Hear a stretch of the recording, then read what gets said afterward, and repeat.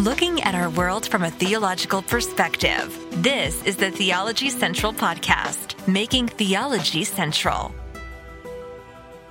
Well, good Friday afternoon to everyone. It is Friday, July the 14th, 2023. It is currently 3:06 p.m. Central Time, and I'm coming to you live from the Theology Central studio located right here in Abilene, Texas, where a few hours ago, dramatically, the Pony Express on a horse come speeding down our street, is running down my street, tearing down my street. What's the correct word? The horse came running down my street with the Pony Express delivery man on its back, and he was yelling, "Delivery, delivery, delivery," and well, it finally arrived. Now, I did a broadcast where we just spent about 20 minutes having a little bit of fun. But yes, we have been waiting from this delivery from the Sword of the Lord. They finally sent me the thumb drive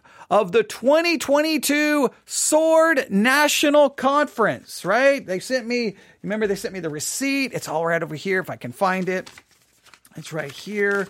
They sent me the 2022 National Sword Conference album MP3 on a thumb drive. Aren't we glad they did that? Yes, they finally sent it to me. I mean, I had to pay I think it was almost $20 for everything, $5 for just shipping and handling. But they sent me the audio files. And we have been talking about how we're going to keep up with the Sword National Conference 2023 that begins on July the 17th. I have the little card they sent me. July the 17th, and it goes from July the 17th to July the 20th, the National Sword Conference at Gospel Light Baptist Church in Walkertown, North Carolina. All right. That's where the conference will be. So we're going to keep up with that 2023 conference. We're going to keep up with it if I said 2022. July the 17th, 2023, Sword National Conference at Walkertown, North Carolina, Gospel Light Baptist Church. We're going to be keeping up with it. It's going to be streaming at swordoftheLord.com. We're going to keep up with it just to get insight, just to see what's going on in that world of theology, that independent fundamental Baptist KJV only type theology. We want to just see what's going on there, what they're going to be talking about in 2023. And I thought a good way to prepare us for the 2023 conference is to go back to the 2022 conference and review some of the sermons. So we're going to go back to the 2022 conference. I don't have the dates of the 2022 conference in front of me, but on the very first night, this is what we're going to review. We're going to review the opening sermon for the 2022 conference. It appears to be based off Psalm 78. It asks a question, something like, can God build a table in the wilderness? In fact, I'm going to open up the file here. Can God furnish a table in the wilderness? Can God furnish a table in the wilderness? That is the question the sermon, I guess, is seeking to answer.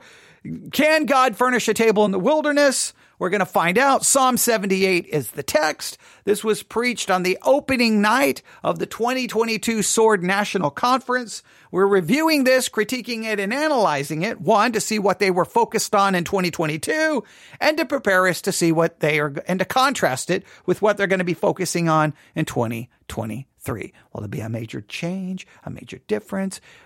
It'll be fun. It'll be interesting. I've got my Bible open to Psalm 78. I've got I got 3 Bibles, and I don't have my journal and my pencil. It is in my book bag that's right over there. So what I need you to do is drive to the studio. I need you to walk up the stairs, and I need you to hand me my book bag, right? Okay. No, I'm joking. While we're listening, I'll grab my book bag. Okay. But there you go. Are you ready? Here we go. Sword National Conference 2022. It's been a long wait. It's taken a long time for the Pony Express delivery man to make it here. But now we have it. Let's review. Let's see what we can learn, how we can be challenged and convicted, and get a little insight into what was going on in the independent fundamental KJV only world in 2022. Here we go. To Psalm number 78. Psalm number 78 will be my text of choice tonight. Brother Lonnie Moore, always a blessing when he sings, and Brother Terry Lawson and his three sons before that. I was with Brother Terry yesterday all day in his church up here in Reidsville, and they were singing yesterday, and I enjoyed their time together, but we're always glad to have them here as well. Psalm number 78, and I begin reading with verse number 2. I will open my mouth in a parable. I will utter dark sayings of old, which we have heard and known and our fathers have told us. We will not hide them from their children, showing to the generation to come the praises of the Lord and his strength and his wonderful works that he hath done. For he established a testimony in Jacob and appointed a law in Israel, which he commanded our fathers that they should make them known to their children, that the generation to come might know them, even the children which should be born, who should arise and declare them to their children, that they might set their hope in God and not forget the works of God, but keep his commandments, and might not be as their fathers, a stubborn and rebellious generation, a generation that set not their heart aright, and whose spirit was not steadfast with God. The children of Ephraim, being armed and carrying bows, turned back in the day of battle. They kept not the covenant of God and refused to walk in his law and forgot his works and his wonders that he had shown them. If you drop down to verse 17. And they sinned yet more against him by provoking the Most High in the wilderness, and they tempted God in their heart by asking meat for their lust. Yea, they spake against God. They said, can God furnish a table in the wilderness? And that last verse asks a question that I want to concentrate on just a little bit tonight. Can God furnish a table in the wilderness? There was a day, it's been a good number of years back now. I did not grow up in the independent Baptist crowd. Okay, so we have a pretty good setup. I think what's about to take place is, instead of really going through the historical context here, maybe getting us an idea of what's going on, I think he's really going to focus on that one phrase, that one idea. Psalm 78, verse 19, yea, they spake against God. They said, can God furnish a table in the wilderness? Yea, they spake against God. They said, can God furnish a table in the wilderness? Now, I don't know if he's going to take that question in the context that's being provided here, because clearly they're saying this against God. They're saying it almost in a mocking way. Come on, God, can you furnish a table in the wilderness? Can you feed us in the, almost in a, it seems like a negative way, right? Or maybe you take it in a different way. Maybe he's going to deal with that. Or is he just going to take the phrase, can God furnish a table in the wilderness, and just kind of go on a topical way? I don't know. We could take predictions right now. Which way is he going to go? Is he going to deal with this and it's very much its historical textual context? Or is he going to briefly mention the textual historical context, immediately run to a more topical approach and use this as a question, not even really connected with its actual usage in the text? I don't know. We can make predictions here. Which way? We'll take bets. Put your bets in now, right? Okay, I'm joking. We're not going to gamble. But if you want to throw out your prediction and you're listening to me on Spreaker, hop in the chat and throw out your prediction on which way you think he's going to go. All right. Oh, wait, someone said topical approach. All right. If they were wrong, we will publicly humiliate them and mock them for hours and hours and weeks and months and years to come. All right. I'm joking. All right. So here we go. I'm curious. Psalm 78. What I'm trying to do right now, see, you can't tell that my mind is telling me, how would I approach this text? See, as he's reading it, I'm sitting here going, what would I do with this text? And if someone handed me Psalm 78:19 and said, this is what you need to preach on this coming Sunday, what would I do? That's what I always do when I listen to sermons. How would I handle it? What would I do with it? I learn first, but then after the sermon, I'm always asking myself, how would I approach it and what would I do? I don't know which way I would approach it. I don't know if I have a clear idea in my mind right now, but let's see how they approach it. I was in a convention church, a lot of good people there, but it was a different ball game. I went to a Southern Baptist university, same time was pastor of a small SBC church. I wound up going to one of their seminaries, liberal inside and out, not knowing any better at the time, even though I knew the difference, but I just thought what you had to put up with. And somebody sent me a copy of The Sword of the Lord and landed in my mailbox.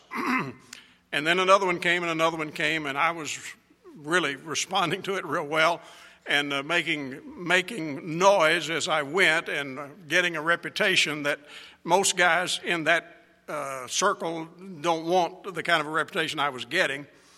And we were in Kansas City at the seminary there, and I read in The Sword that Dr. Rice and Dr. Hiles were coming to the Blue Ridge Baptist Temple in Kansas City, Missouri, which the seminary was in there, and I was pastor in one of the suburbs of Kansas City, Kansas, across the river. And I said to Betty, they're having a sword conference at the Blue Ridge Baptist Temple, and I'm going to slip off and go over there. Now, I knew better than to let it be known. So I slipped off. Betty and I went, not knowing that after Dr. Rice had preached that there would be a little intermediate time where he would get up and ask all of the preachers and the full-time Christian workers to stand up and introduce themselves. And so I thought, oh my goodness, if I don't stand up, that'd be like denying God, because I am a preacher. And so I said, well, I'll stand up. I just won't say it real loud. You got to remember, I'm in my 20s. I'm green behind at least one ear, maybe both of them. And so when and I was maybe 6 or 7 rows back, right here, directly in front of Dr. John Rice, and he was up there, looking down his glasses like he did, and when it got to me, he pointed to me, and I said, I'm Shelton Smith. I'm pastor of the Reams Park Southern Baptist Church in Bonner Springs, Kansas. Dr. Rice looked at me, and he said, speak up, young man. I couldn't hear a word you said. So I blurted it out big and loud. We got in the car to head home. I told Betty, I said, that'll ruin me for sure. But I went back over to the seminary the next morning. There was about 300 students there at the time. There was about 25 of us that they referred to as fundies. Now, what's fascinating about this story is, once again, you see the divisions within Christianity, the tribalism, the teams, like the colors. Hey, if you're SBC, you don't need to be over there with those independent fundamental Baptists. And if you're hanging out with the independent fundamental Baptists, you don't need to be with the SBC, right? Like there was like, they're both Baptists, but one's a Southern Baptist, one's independent fundamental Baptist, and the two shall not meet because the two do have nothing in common, and you're divided. And at least from my experience in the independent fundamental Baptist world, and I went to plenty of their Bible institutes and seminaries, right? The Southern Baptists are full-blown heretics, and it's apostate, and their seminaries are apostate, their churches are apostate, they're compromisers, they're liberal, and that you need to come out from among them and be ye separate. Like the first independent fundamental Baptist church I visited in Papillion, Nebraska, found out that I was attending a Southern Baptist church. And right before the pastor left his visitation with us, he gave me the passage that says, come out from among them and be ye separate, touch not the unclean thing, something along those lines. I don't remember exactly. It's in 1 Corinthians, 2 Corinthians. I'm maybe putting two verses together, and basically telling me you got to leave them. They're unclean. You got to get away from them. And so you realize immediately, just see the divisiveness and the disagreements and the almost tribalism within the body of Christ. Yeah, they were that. Yeah, someone said, I didn't realize they were that separate. That's the whole thing about the independent fundamental Baptist world is they really emphasize the doctrine of separation. Separate yourself. If the seminaries are liberal, if the seminaries are compromised, I mean, that's the whole really way the independent fundamental Baptist movement began, is the threat of higher criticism from Europe and modernism coming in, taking over some of the churches and the seminaries. And are like, now we're not going to stay and fight it. We're going to leave it. We're going to separate ourselves from it. We're going to get away from it. And that's where the independent fundamental Baptist movement began to, and then they became very influential and very powerful. And I think, this is my own take on church history. If you go back to the original kind of the fundamentals, the fundamentalists, their real focus was on the fundamentals of the faith. They really were trying to fight the higher criticism coming in from Europe. They really were trying to fight the liberalism and the SBC seminaries. They really were. And they wanted to get to the preaching of God's word and doctrine and really there was something about it. But to me, what it disintegrated into really external self-righteousnand rules about hair and beards and women not wearing pants and dress and no earrings and it just became like very much like no rock and roll and music and movies and it just became about all of these external things. And it seems like the fundamentals of the faith seem to over and over get pushed down, while these other, what I think needed to be primary was the preaching and teaching of God's word almost became secondary to this external righteousness. And that's where I think the movement had a lot of its problems. And that's where, in many cases, I felt it disintegrated and fell into straight up legalism to almost cult-like mentality and became very abusive. And if you ever found yourself in it at times was very detrimental. The sad part is when they weren't doing that nonsense, when they weren't pursuing that, you really felt like, even though you may have disagreed with them theologically on some issues, right? Obviously, many of them are very anti-Calvinistic, obviously.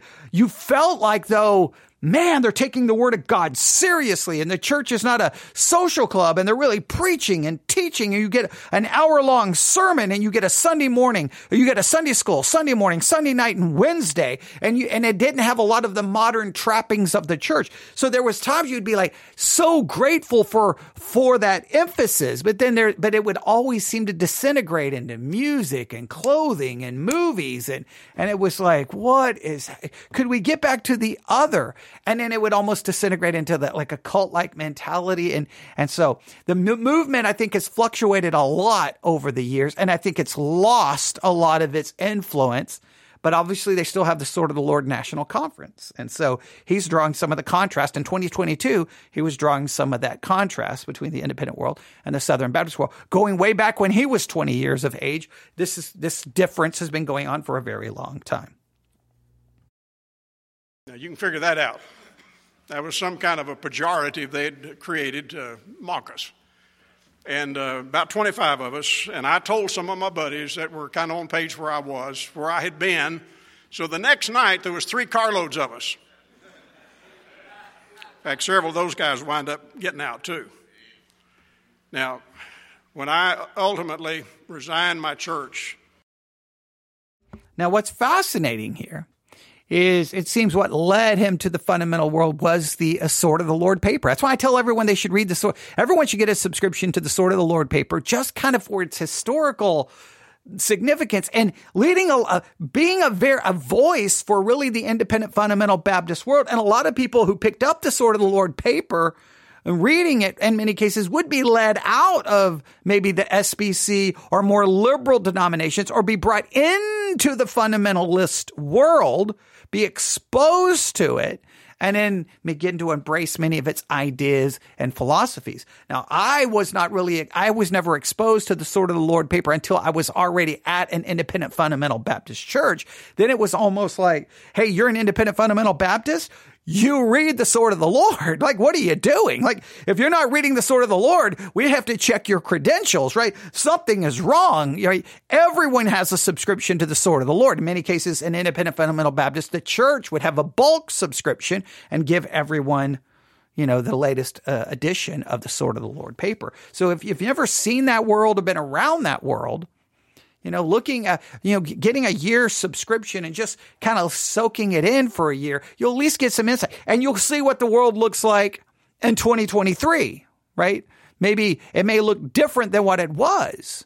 Now, I think we could go into a lot of, we could get into a lot of discussion of the things that's happened in the movement. I've always, I was very much in the independent fundamental Baptist world. In some ways, I still am, because my church is independent, and I still believe we're fundamental because we fight for the fundamentals of the faith, the inspiration of Scripture.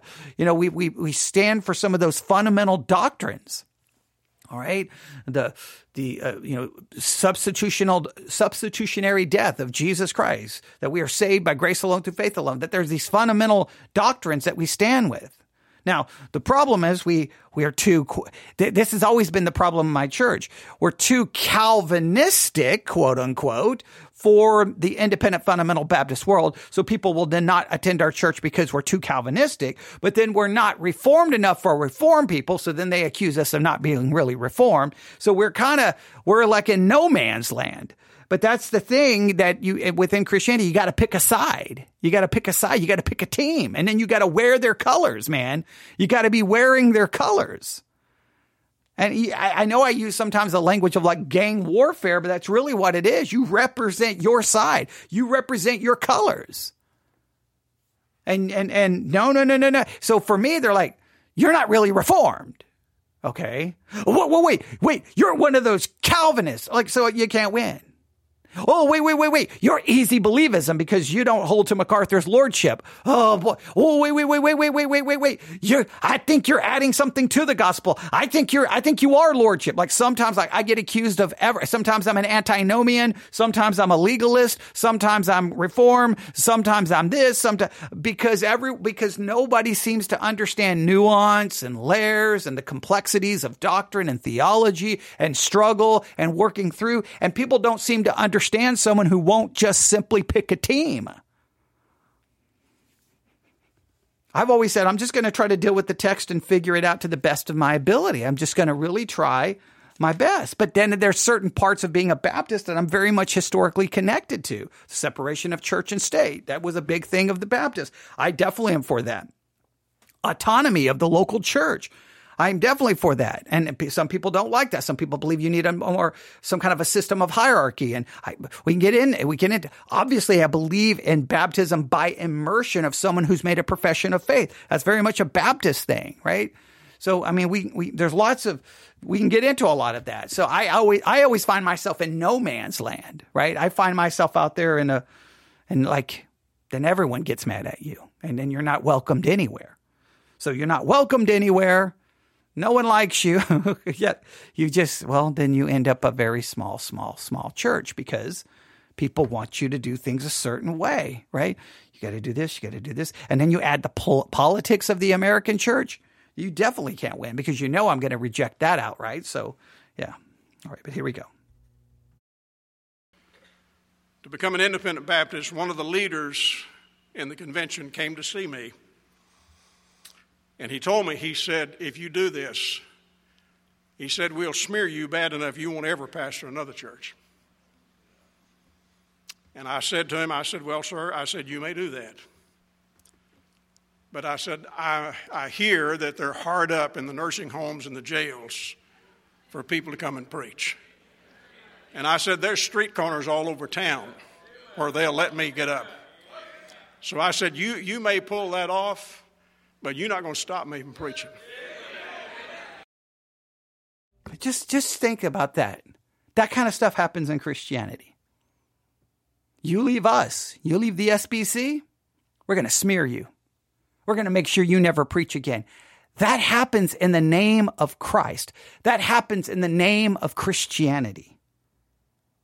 Yet Christians walk around claiming we have supernatural power and we can keep the law and we're all godly. No, that's the kind of ungodliness that goes on behind the scenes and denominationalism and in church. You would be what happens behind the scenes in churches. We're not even talking about immorality, just the hatefulness and pettiness and fighting and backbiting and gossip and slander and underhanded just stab you in the back.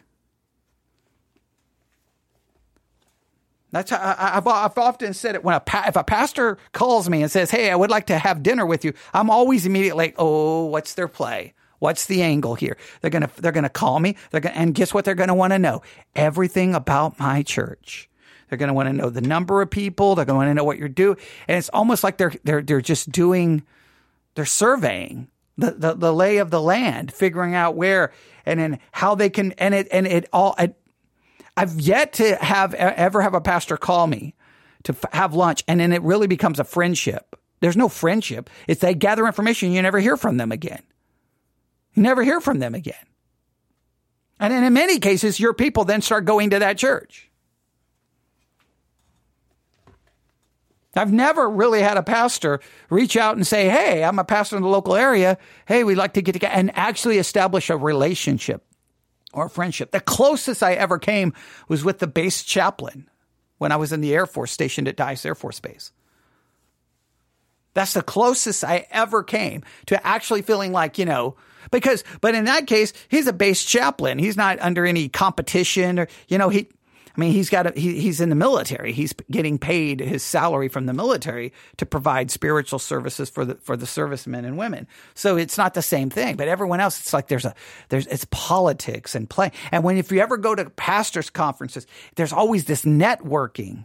Right? People getting to know them, and you can almost tell they're looking for different opportunities because you trade in your small church for a bigger church. The way you work it in ministries, you get to that, you start that little small church where there's no one, and then you try to generate excitement and you build it. And once you get to say you're at 10 people, you can get to that like 70, 80, 100, then boom, you get out of town fast. You pack up your bags and go, because now you can put on your resume that you took a small church from nothing up to 100 people, and now it's a thriving church. And then you can use that, and then boom, now the next church will already start with 100. Now, if you can generate some excitement, get that up to around 200, 250, boom, get out of town. Get out of town. And you just keep going from church to church to church, because the long term, in many cases, it goes. Now, for some, they can stay in the long term and the church just keeps growing, and that's wonderful and great. Usually there's a cycle. There's a life cycle of a pastor. But it's just that kind of crazy stuff. They're going to smear him. They're going to make sure he can never preach again. Like, what kind of, who does that? How? But that's the kind of stuff that happens in the name of Christ. That is just, that should depress you, and once again, it just makes you realize how human and how fleshly a church really is. It's just an institution of sinners. It's fleshly. It's human. There are politics. There is messed up motives. There's people seeking control, backstabbing, gossip, slander. It is just as much inside the institution of the church as it is any other secular institution. And if you think otherwise, you are naive. Now, that's been a while ago. In fact, if it doesn't scare you, I'll tell you, it's been 46 years ago. I left the convention with a wife, 2 young kids, a dog, a house payment, and a car payment. The Lord fed us. We never missed a meal. We paid our bills on time, and the Lord kept us going. And so, can God furnish a table in the wilderness? I'm Exhibit A. Yes, He can. Not only that, but the Lord gave me, and I'd already tasted what we'd all call success in the ministry. But the Lord gave me the greatest and best days of ministry from that point forward. Many of you know I spent 17 years in Westminster, Maryland, 17 years of absolute miracles. And the Lord blessed with thousands of people saved. just more than I can even hardly imagine at this point. Now, here's the question. Psalm 78. Psalm 78. Yea, they spake against God. They said, can God furnish a table in the wilderness? The way he's using it, is that a correct application or incorrect application? Do you feel that that's a correct usage of that passage? Hey, can God furnish a table in the wilderness? I'm exhibit A. I left the convention. They tried to destroy me. I had a house payment. I had, I had bills. I had my wife. I had a dog. And, well, we never missed a meal. We paid all of our bills on time because God can furnish a table in the wilderness. So God will take care of you. God will provide. That the text is meaning that God will provide a table for you. Now, is that a correct application?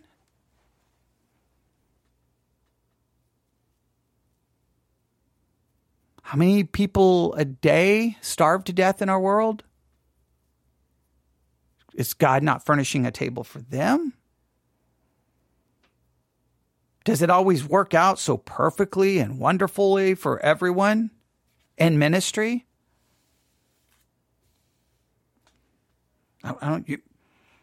Let's see where he's going to go with this.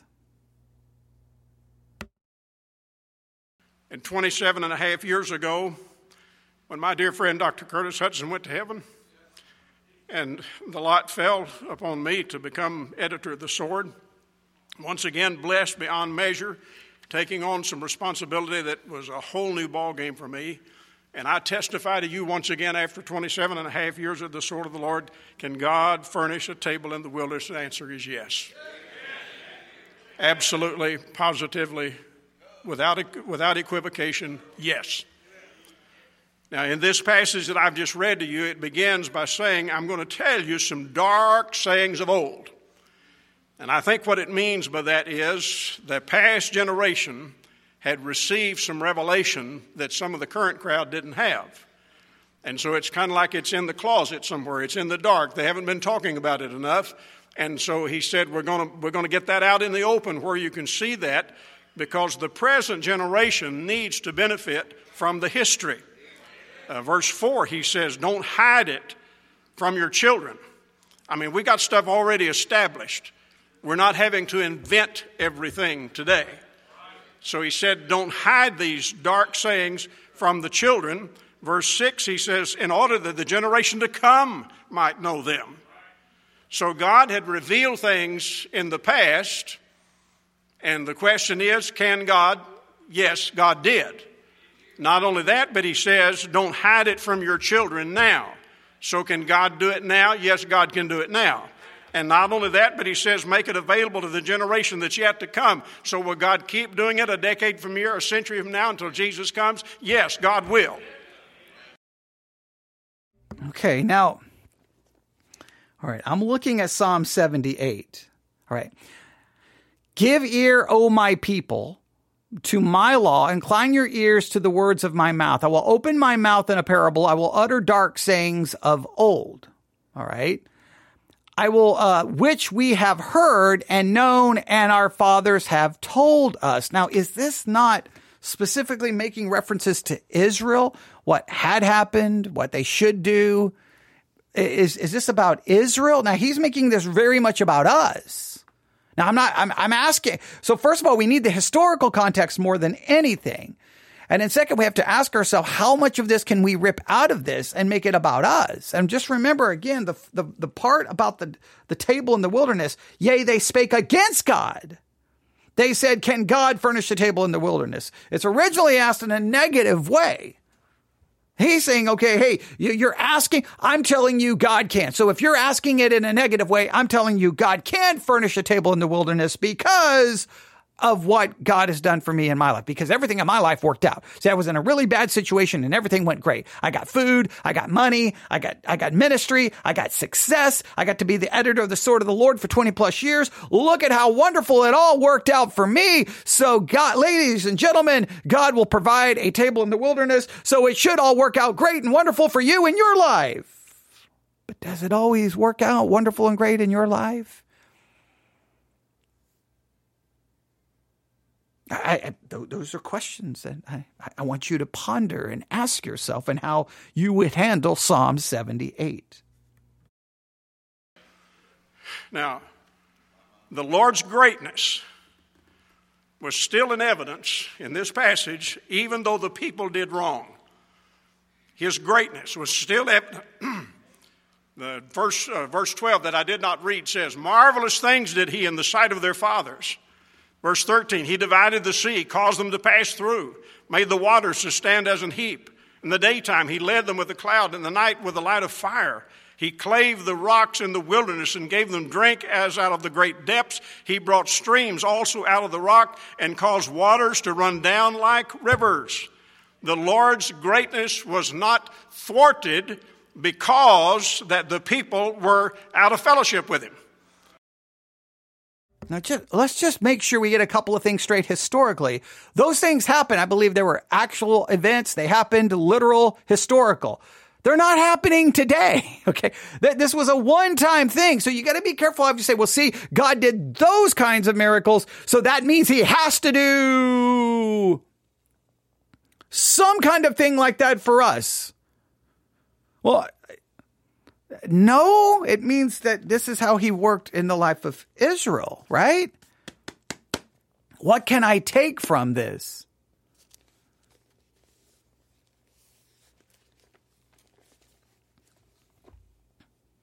Let's just continue.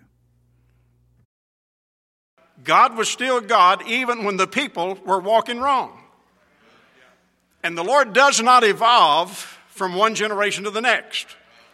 Verse 5, he said he established a testimony in Jacob and appointed a law in Israel, which he commanded our fathers, that's then and now, that they should make them known to their children, that's then, and verse 6, to the generation yet to come, that's then. So, the next generation needs to understand the Lord will not evolve for their convenience or for their comfort. He does not do that.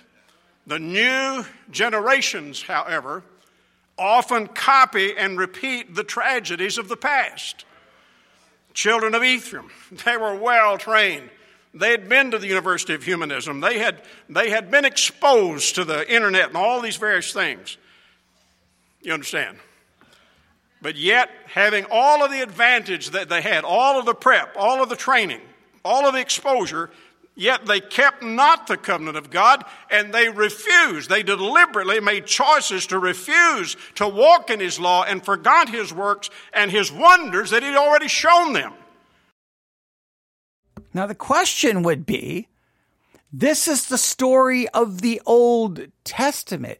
It happens over and over and over. And we've been talking about this in our study of Jeremiah. Over and over and over. Failure, failure, failure, failure, failure, failure, failure, failure, sin, sin, sin, sin, sin. Which to me, the only way to even try to come close to even dealing with this is that once again, it demonstrates life under the law. Life under the law is a continual state of disobedience and sin and failure because man cannot keep the law. None of us can keep the law. Saved or lost, we cannot keep the law. We always fall short. We're in a perpetual state of sin. That's why our only hope is in the imputed righteousness of Christ. That's why we're saved by an imputed righteousness, not an infused righteousness. And we could go on and talk about that.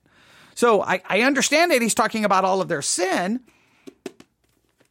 but okay, let's just see where he goes. Let's just see where he goes. Obviously, he wants to make this about us. He wants this to make about us and not about the original context. Now, the question is, how much from the context, how much from the historical setting can we rip and take and then apply to us? And if we applied it to us, what would be the application? What would be a fair application of Psalm 78 for your life and my life? That's something I want you to think about and see if you can articulate. By all means, grab a notebook and start working on it. They were not in the dark. They were not blinded. They had seen the hand of God, and yet they would not go with him. And so it's not surprising that when we get down to this 19th verse, they're looking to the right, they're looking to the left. They're looking up, they're looking down. They are standing on their head till their ears are turning red, and they're saying, what are we going to do? Can God furnish a table in this wilderness where we are? They're frustrated and in doubt. They're crying out and almost mocking God and saying, you think God can do something about this? Do you think it's possible that in our time that God could actually put a table for us in the midst of the wilderness?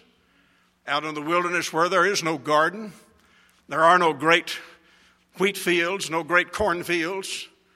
It is barren, desolate. Can God do that?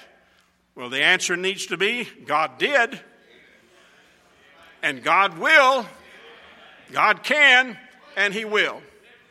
Now, obvious their circumstances were pretty desperate. Out there in the wilderness, a place beset with snares and predators and other dangers. Just making your way through the desert on a freeway, you'll see all kinds of things that give you indication you don't want to have a breakdown until you get to some place where there's an oasis. Get to the New Testament time, many of the Christians were thrown into prison. They were whipped and other things to bring them hurt, great persecution. And here you and I live in the 21st century, and we face some pressure. We face some times when we're getting orders from headquarters somewhere, the state capitol or Washington, D.C. or someplace, getting some persecution. There are people sitting all over this room. I'm not asking you to stand up and testify, but I know there are people in this room, you've been betrayed, and it's been recent times. Things have gone sour in your life. You've gotten hurt. You've had days that have been so long you thought they would never end. And you may have asked yourself, can God do anything about this? And I answer my question again. God did, God can, and God will. Oh, this kind of preaching. It sounds so spiritual and so godly and so encouraging.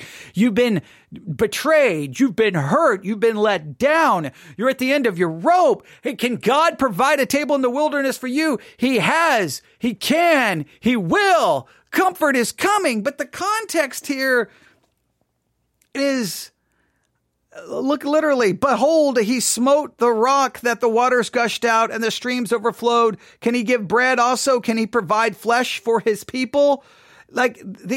Literally, this is talking about the things God did literally in the wilderness for Israel. And he's taking it, kind of making it more metaphorical, right? He's trying to make it more allegorical. Now, he's not denying the historical reality, but he's leaving the historical reality going, well, God did that in a literal way. Hey, so God can do something for us today. Well, if God is going to provide food and water for people today, maybe he could first and foremost, instead of taking care of me because I had a rough day or I feel like I'm facing persecution or someone betrayed me, maybe instead of trying to help me out like that, he could build an actual table in the wilderness so that people would stop dying of thirst and starvation, because thousands die every single day in our world from starvation and a lack of clean drinking water. So if you're going to try to apply this, well, then let's apply it. God, feed the hungry. Take care of them.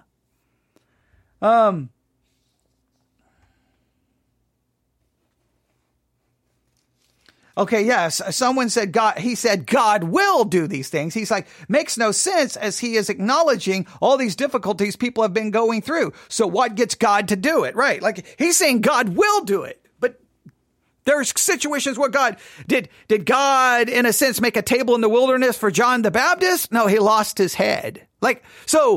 There's times God seems to intervene and there's times God doesn't seem to intervene. So you can't say God will do it, right? You could say God can, but even if you say God can, you're taking the literal, in a sense, making a table in the wilderness, literally feeding people, manna, all the different ways he fed them, water from a rock, all the miraculous ways that he fed them. And then you're saying, okay, now God's going to step in, but he's only going to step in to give you encouragement or to give you a better ministry, or like he's going to pay your bills. Well, wait a minute. There's literally people starving to death. So why is he just raining manna down so that people don't starve to death? Like, it's just such a weird, it seems to me so disrespectful to take these actual gigantic miracles and then just say, well, God will do something similar for you. I mean, he's not going to do it that way because he doesn't do it that way now, but he's going to do something.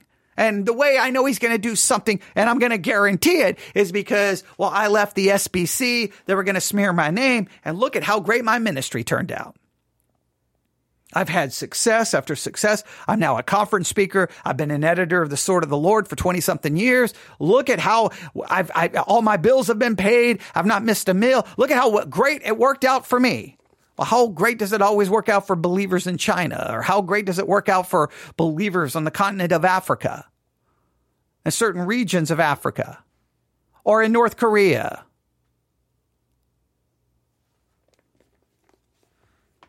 All right, let's see where he takes this.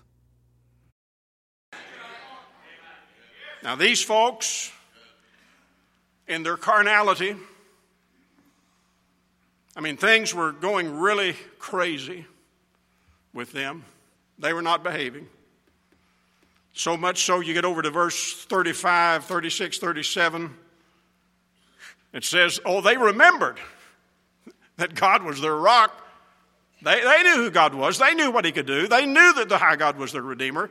Nevertheless, they did flatter him with their mouth and lied unto him with their tongues, for their heart was not right, neither were they steadfast in his covenant. They knew who God was. They knew what he was about. But it's like, well, we're going to do our thing. We've got our own ideas. And we're going to do what we want to do. And so they did that.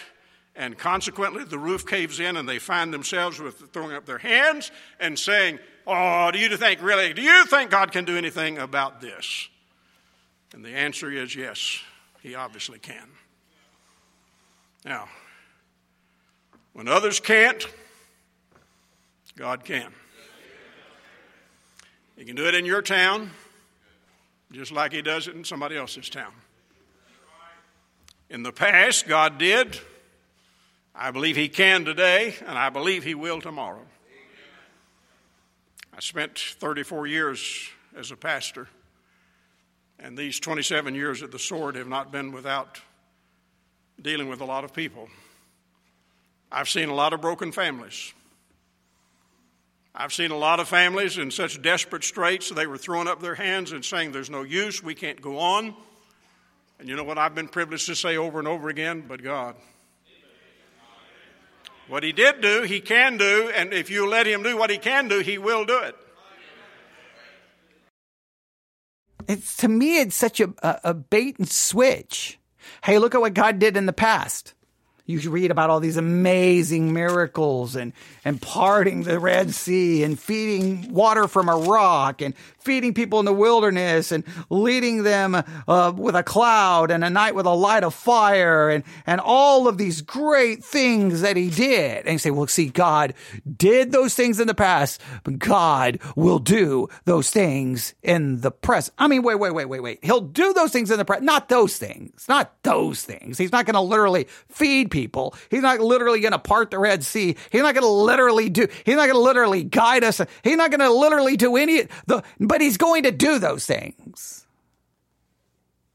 I mean, maybe, because obviously he doesn't do it for everyone. I mean, it's just, you preach it in a way like it's so encouraging, like, okay, God's going to build that table in the wilderness for me. And that means my ministry, I'm going to get a better ministry. That means I'm going to get more money. That means my cancer is going to go away. Someone just said, if we will let him, then he will do it. So apparently we prefer, okay, that's a good catch. I didn't even catch that. Yeah. So I guess the issue is we have to let him, right? If we will let him. So am I the one preventing it? So is God going to, my church is small, my podcast is small. Okay. Maybe if I will let God, he'll build a table in the wilderness. Man, my ministry will go to about 100 people. Podcasts will grow. Money will come in. Man, it's going to be Or am I not letting him? I don't know how many people are like, God, nope, don't help me out here. Nope, I don't want any food. I don't want any money. I don't want a better ministry. I don't want to make my life better. I don't want my family to get better. I don't want my situation to get better. Because earlier it sounds like he said that God did these things while the people were fleshly, while the people were not in fellowship with him. Earlier in the sermon, he seemed to imply that God did these things for the people when they were not in right fellowship with him. Now it seems to imply if we let him. So I don't know which it is. Many bitter, broken hearts. Folks that just got all kinds of things stirring down deep inside of them. What do you do about that? Well, everybody thinks you need a psychiatrist or you need a psychologist. Well, you need to know the great physician. Because he's the one who did, he can, and he will. We have to deal with homeless people. Now, wait a minute. Is Psalm 78 telling you that you have mental health issues that may require a psychologist? Right? Are you telling me that, mental health counseling, mental health, that you don't need that? You just need the great physician.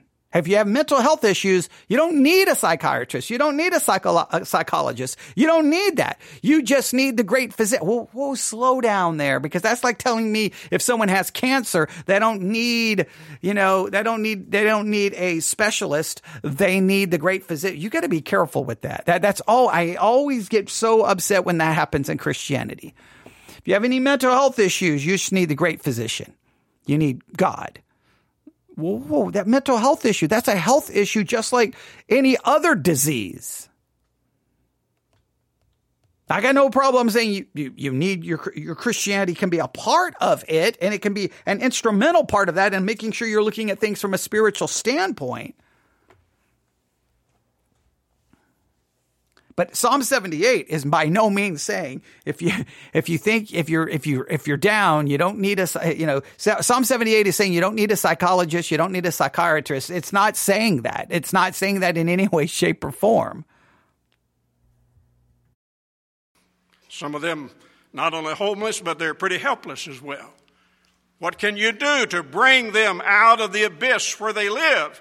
You can tell them there is a God in heaven who has helped folks all through the years. He will do it now. He will keep doing that. We find folks soaked in alcohol and drink. So if I go to a homeless person and tell them about Christ, God will help them out of their homelessness. It's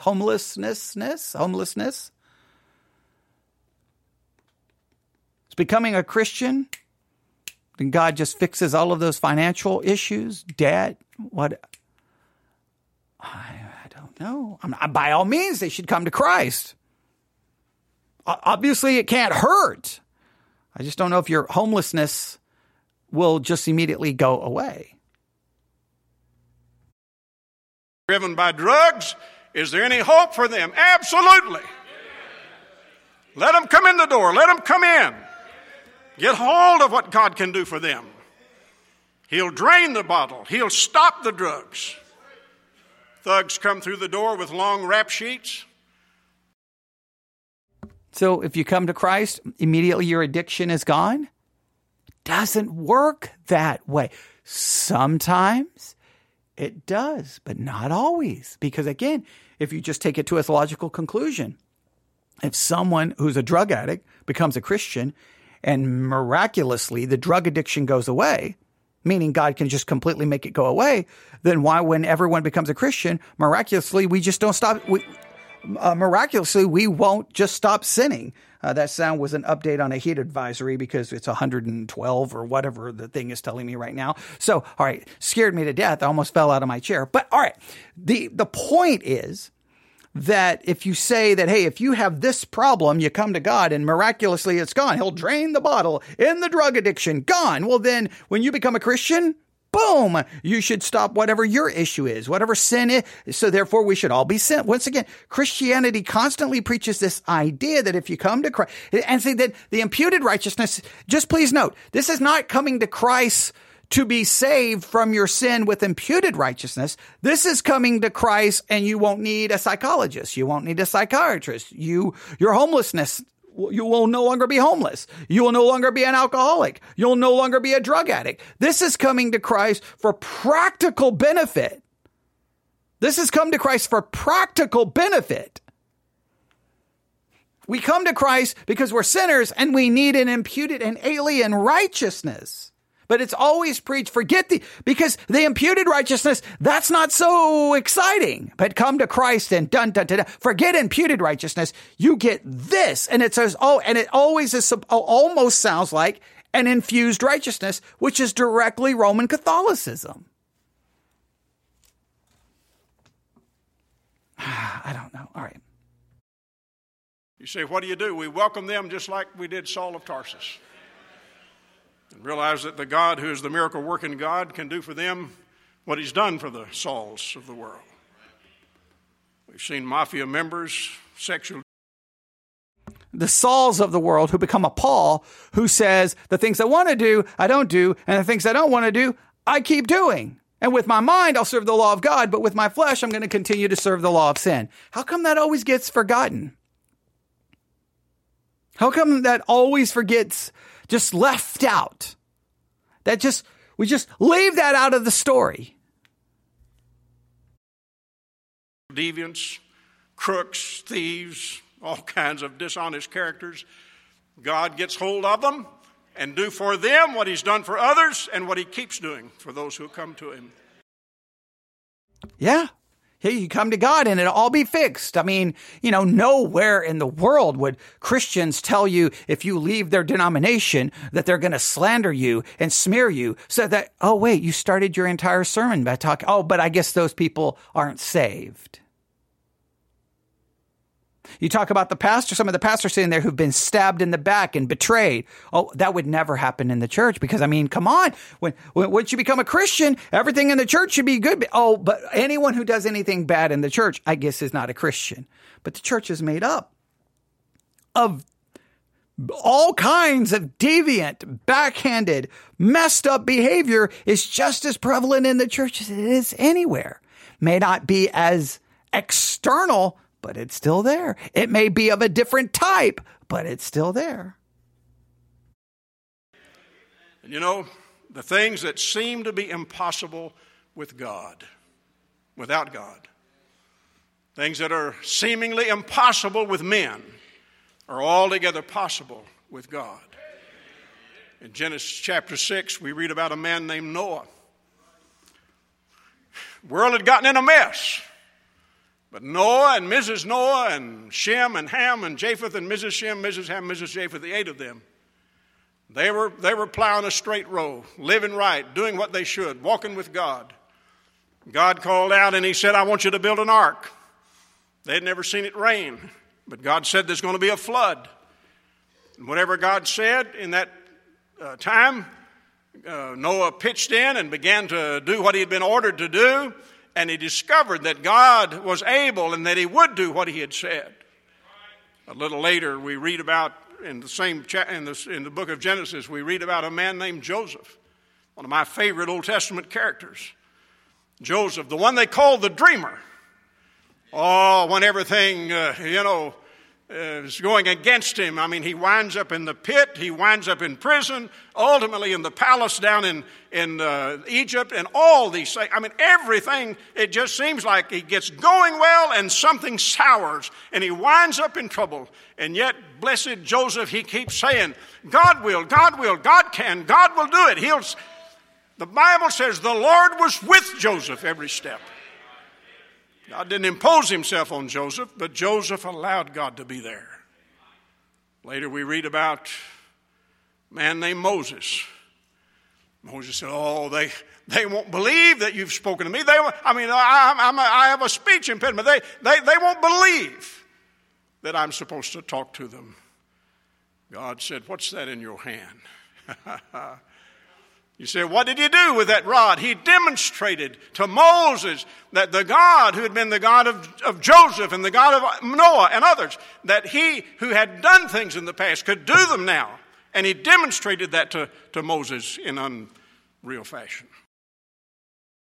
So you're getting the idea here. We're not going to learn anything about Psalm 78. Okay. You're getting an idea. So really this sermon is presenting us though a kind of a theological dilemma, almost a hermeneutical dilemma. When we read of God's miraculous actions in the past, the parting of the Red Sea, manna, water from the rock, all of these miraculous signs and wonders, healings, miracles, when we read of all of those miraculous things of the past, how do we apply them? How do we carry them over to the present? Now, some people, you really have, if you think about the church, you really have two camps. You got the one camp that said the miracles God did in the past, he is doing today. He is raising people from the dead. He is healing people. He is curing diseases.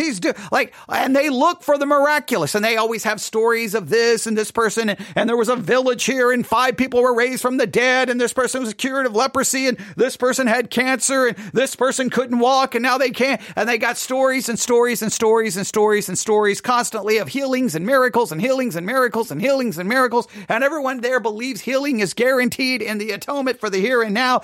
That is the charismatic world. They see the miraculous signs and they believe God could, that you can go outside and in the name of Jesus, speak to a hurricane and make it stop. Speak to a tornado and make it go away. Like they've got and the stories sometimes get bigger and crazier. But that camp, the charismatic camp, they say, I look at the stories of the past and I apply them to the present in a literal way. God can do the exact same things now. I'm surprised they're not trying to walk on water. Who knows? Who knows what they're trying to do? You always hear the stories. That's the charismatic world. The other camp says, God did all of those miraculous things in the past, and the way I apply them in the present is not that, God's going to feed people, with manna, not that water's going to come out of a rock. So he's not going to be, no, but he can do miraculous things in a more normal way. Like, it's like God doing supernatural things for you, but in not such a dramatic way, right? So people aren't going to be necessarily raised from the dead, and there's going to be healings and all of these kind of miracles, but God will make sure your bills are paid, or you will get food, or your ministry. If things are going bad, God's going to put a table in the wilderness. He's going to they try to find a way to say, God can do these things. Now, he won't do them the exact same way, but he'll do them in a kind of a less supernatural way, or a less sensational way. They still find some way to apply it or pull it over. So for you, when you read of all of the miracles and wonders that God does, say in Psalm 78 or wherever, what do you do with it? How do you apply it to your life? How do you apply it? How do you apply it?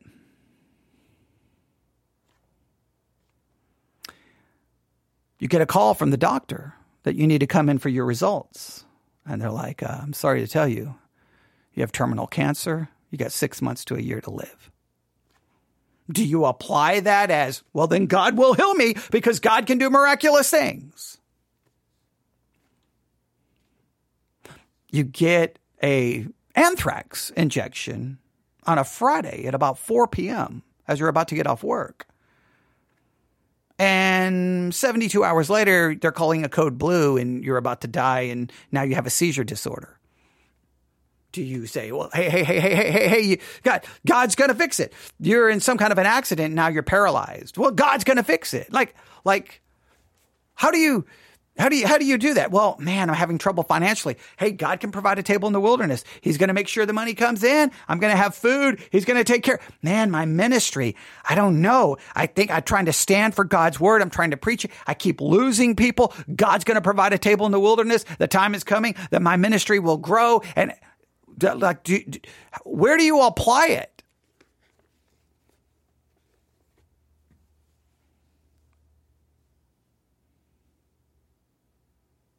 What's the correct hermeneutical way of handling now, first and foremost, I think the first hermeneutical way to handle it, I'll just throw out some suggestions, is obviously it's descriptive. It's not prescriptive. It's describing what God did for them. It's not prescribing any guarantee or promise that God's going to do that for you. The miracle God does for us is to save us from our sin by the imputed righteousness of Christ. That's the miracle. That's what Christianity is about. We read these stories of God's involvement in different ways at different times, but it's descriptive. You got to be very careful. He's almost making it prescriptive. That God is prescribing exactly he will do similar, not the exact. See, he's very careful not to say, well, God's not going to feed the homeless. God's not going to, he's changing the miracles up, but God's still going to do something.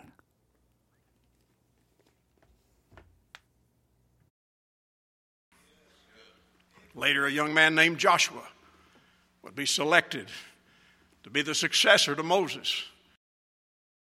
I don't know if you could hear someone in the background saying, this is good. Is it? Is this good? I don't know. I still don't understand Psalm 78, and you're really presenting me a major theological and hermeneutical issue of what I do with these things. And you're not giving me any hermeneutical or textual ideas and what I do with these. You're just making it sound like God will do this for you. If you're here today and you're broken and you're discouraged and you're hurt and things are not good, God will provide a table in the wilderness for you. And I can see someone writing that down in their journal. Right? Oh, yes. All right.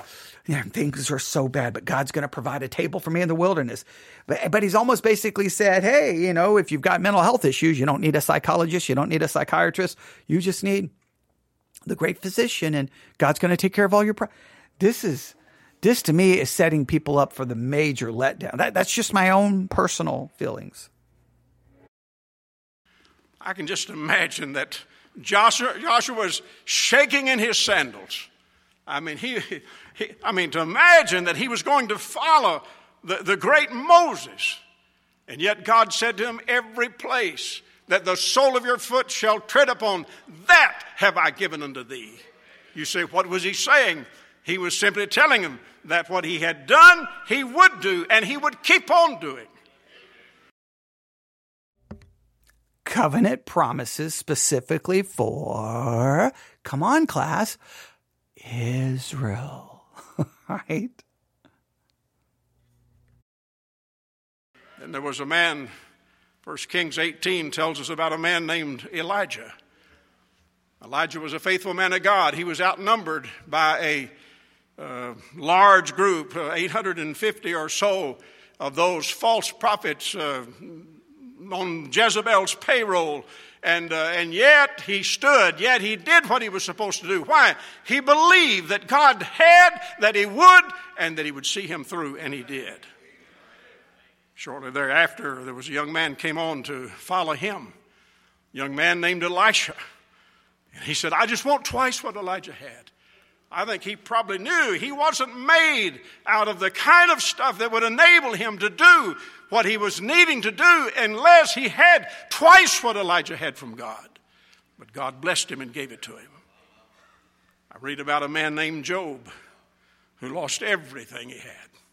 Lost his fortune, lost his family, but not his faith. And because he maintained his faith, he said, though he slay me, yet will I trust him. So with his faith, he said, I know that my Redeemer lives and on the earth again shall stand. I read in 1 Samuel 17 about a boy named David, a shepherd boy who faced the giant when others quaked in fear. But he went to battle with him, and God used him. I think about Isaiah, who said, here am I, send me, and God did. I think about Jeremiah, whose heart burned deep within him. Down in his bones, there was a fire burning in the midst of a nation that was going awry, going sour. And yet his broken-hearted prophet had the burning of the fire of God deep in his soul because he knew that God could do what he had done in the past. Daniel, the three Hebrew children, Hosea, whose world came crashing down on him, John the Baptist, Simon Peter, Saul of Tarsus, on and on the list could go. And what I'm saying to us tonight, when the river is wide, just remember, God can. He has, He can, and He will. When the desert is scorching, just remember, God can. When the enemy plunders in at your place and does great destruction, remember, God can. When your heart is cut so deep that you think you'll bleed to death, remember, God can furnish that table for you just like He has for others. When the light grows dim, God can. When the authorities press hard, God can. When the pandemic strikes, God can. When the streets are rife with violence, God still can. When liquor floods like a raging stream down the streets of your city, God can. When babies are being slaughtered, God can. When perverts are hugging the cameras, God still can. God can, but He let all of those things happen. Like I don't know. It sounds so good. Like God can, God can, God can, God can, God can, God can. That preaches so good, but he's basing it off what God did for Israel in limited situations, and then flipping it where, well, God will do something similar, but not just like that. Right? He's just taking the concept that God can, and well, you can say God can. But then you name a lot of these horrible situations and you're like, well, then where's God? When violence, how long?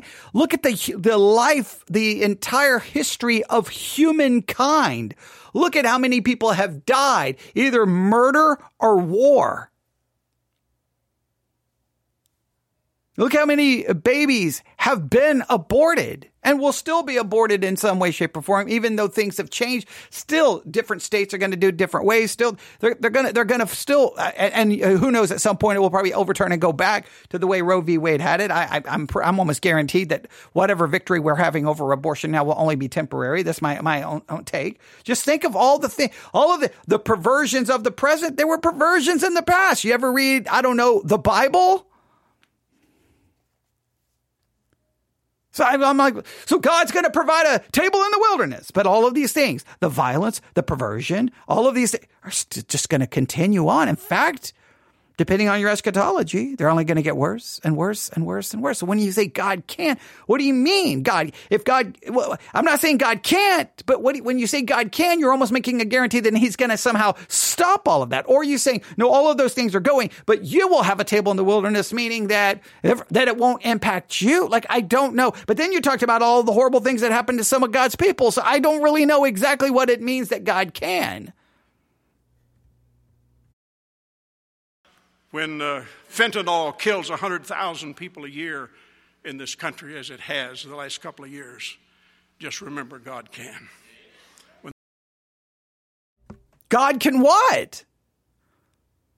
Stop the people from dying? Resurrect them?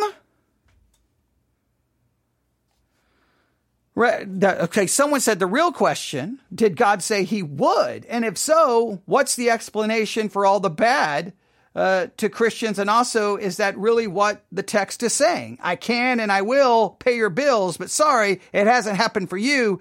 Yeah, but for me, it did. Like, yeah, I don't really know. One, I don't know what the text is saying, but it really raises all of these other questions.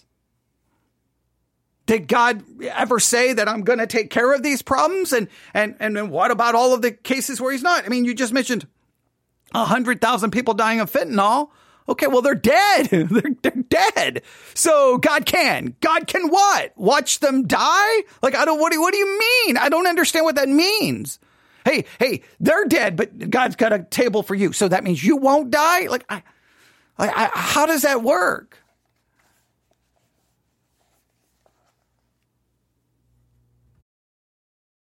And the networks are deliberate in their deception, God still can. When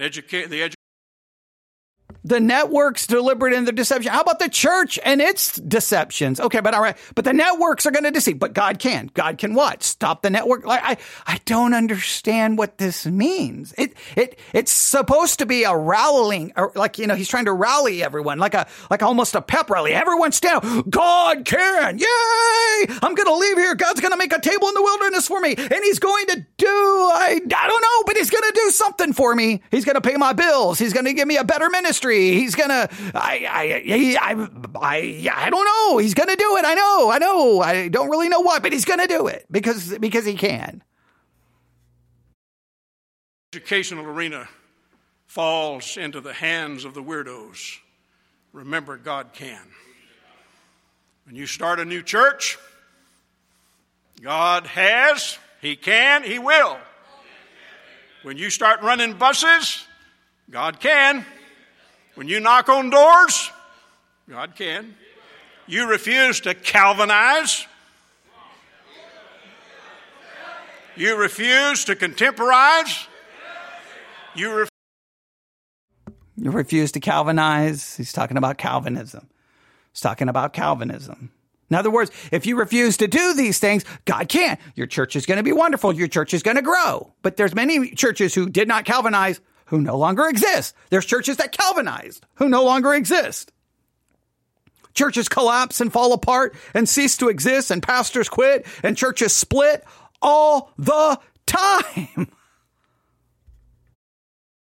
Refuse to charismatize. God can, God can, God can. And when you stand up to be counted, whatever the issue, large or small, whatever the crowd, large or small, when you stand up to be counted, the God who did, can, and he will. When you give it your best, and it doesn't seem to be enough, just remember, he can. Whenever you give no place to discouragement, it gives full opportunity for the God who can to do what he can do.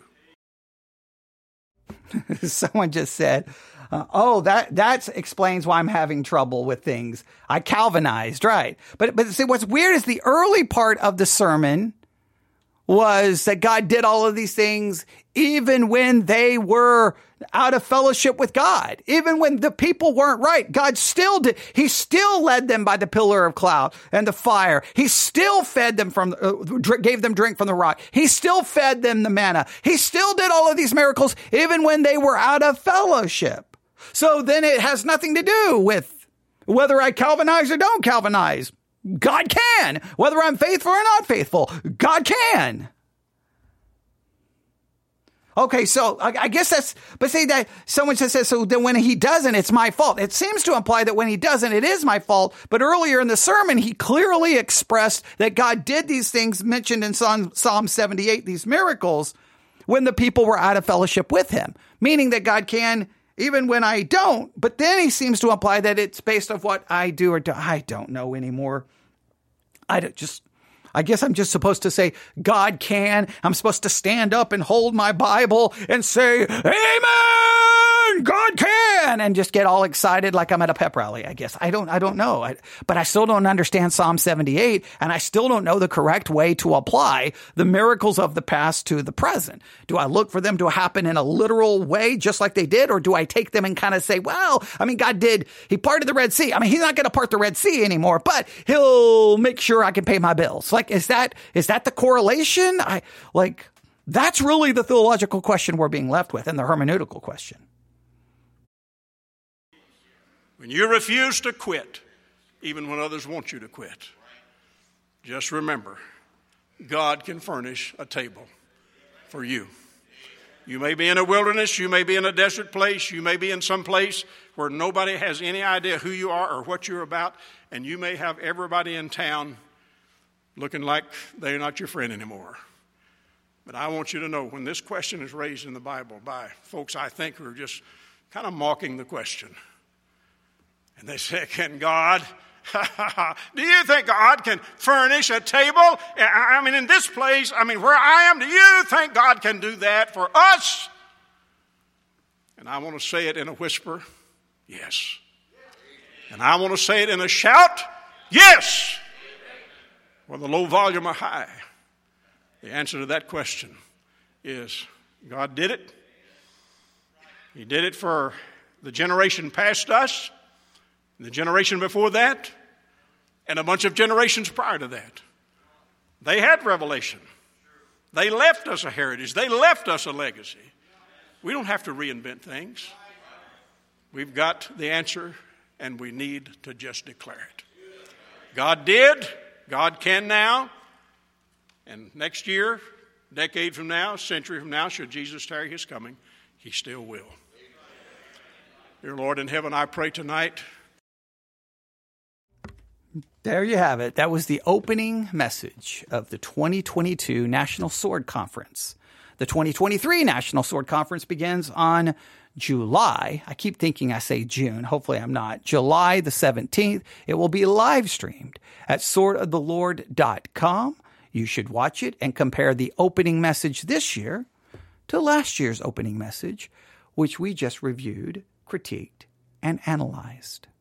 The theological question, even though I did not learn anything about Psalm 78, and I'm very frustrated with a lot of the philosophical implications that arise from that, because you really have to say, well, then why does God not do anything?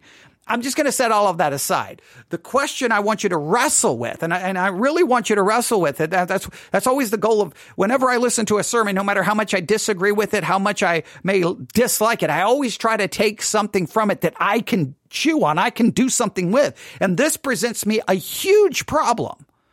We have all of these miracles recorded in the Bible, these miraculous miracles, right? Where God does these miraculous things. There's so many times I can remember my Christian life where I'm like, God, look, you parted the Red Sea. You fed the people. You led them through the wilderness. You did this. Their clothes did not wear out. All of these just miraculous thing after miraculous thing. You helped them, destroy Jericho and all of these things that he did. Miracle after miracle after miracle. I'm like, God, I don't need anything that big. I don't need it. I just need, $100,000 to pay off my mortgage. That's it. I just need just $100,000. That's all I need. Just send a check. That's all I need. That's all I need. Just take care of that. Oh Lord, man, I got this never ending problem with seizures and epilepsy because of what happened to me in the military. Lord, could you do something? Whatever the case may be, there's always these little, and God, I don't need a massive miracle. I just need maybe 4 or 5 more new families to join the church, 4 or 5 more new families that will attend all the services and support the ministry. That would be great. Lord, all I need is if I had if every listener would just send $1 a month to the internet ministry, then I would know the internet ministry would be, I would not have to ever worry about anything. Everything would be paid for. $1 a month by everyone who listens. My goodness, we would be so good. We could improve. I would have to never worry about anything. Like I'm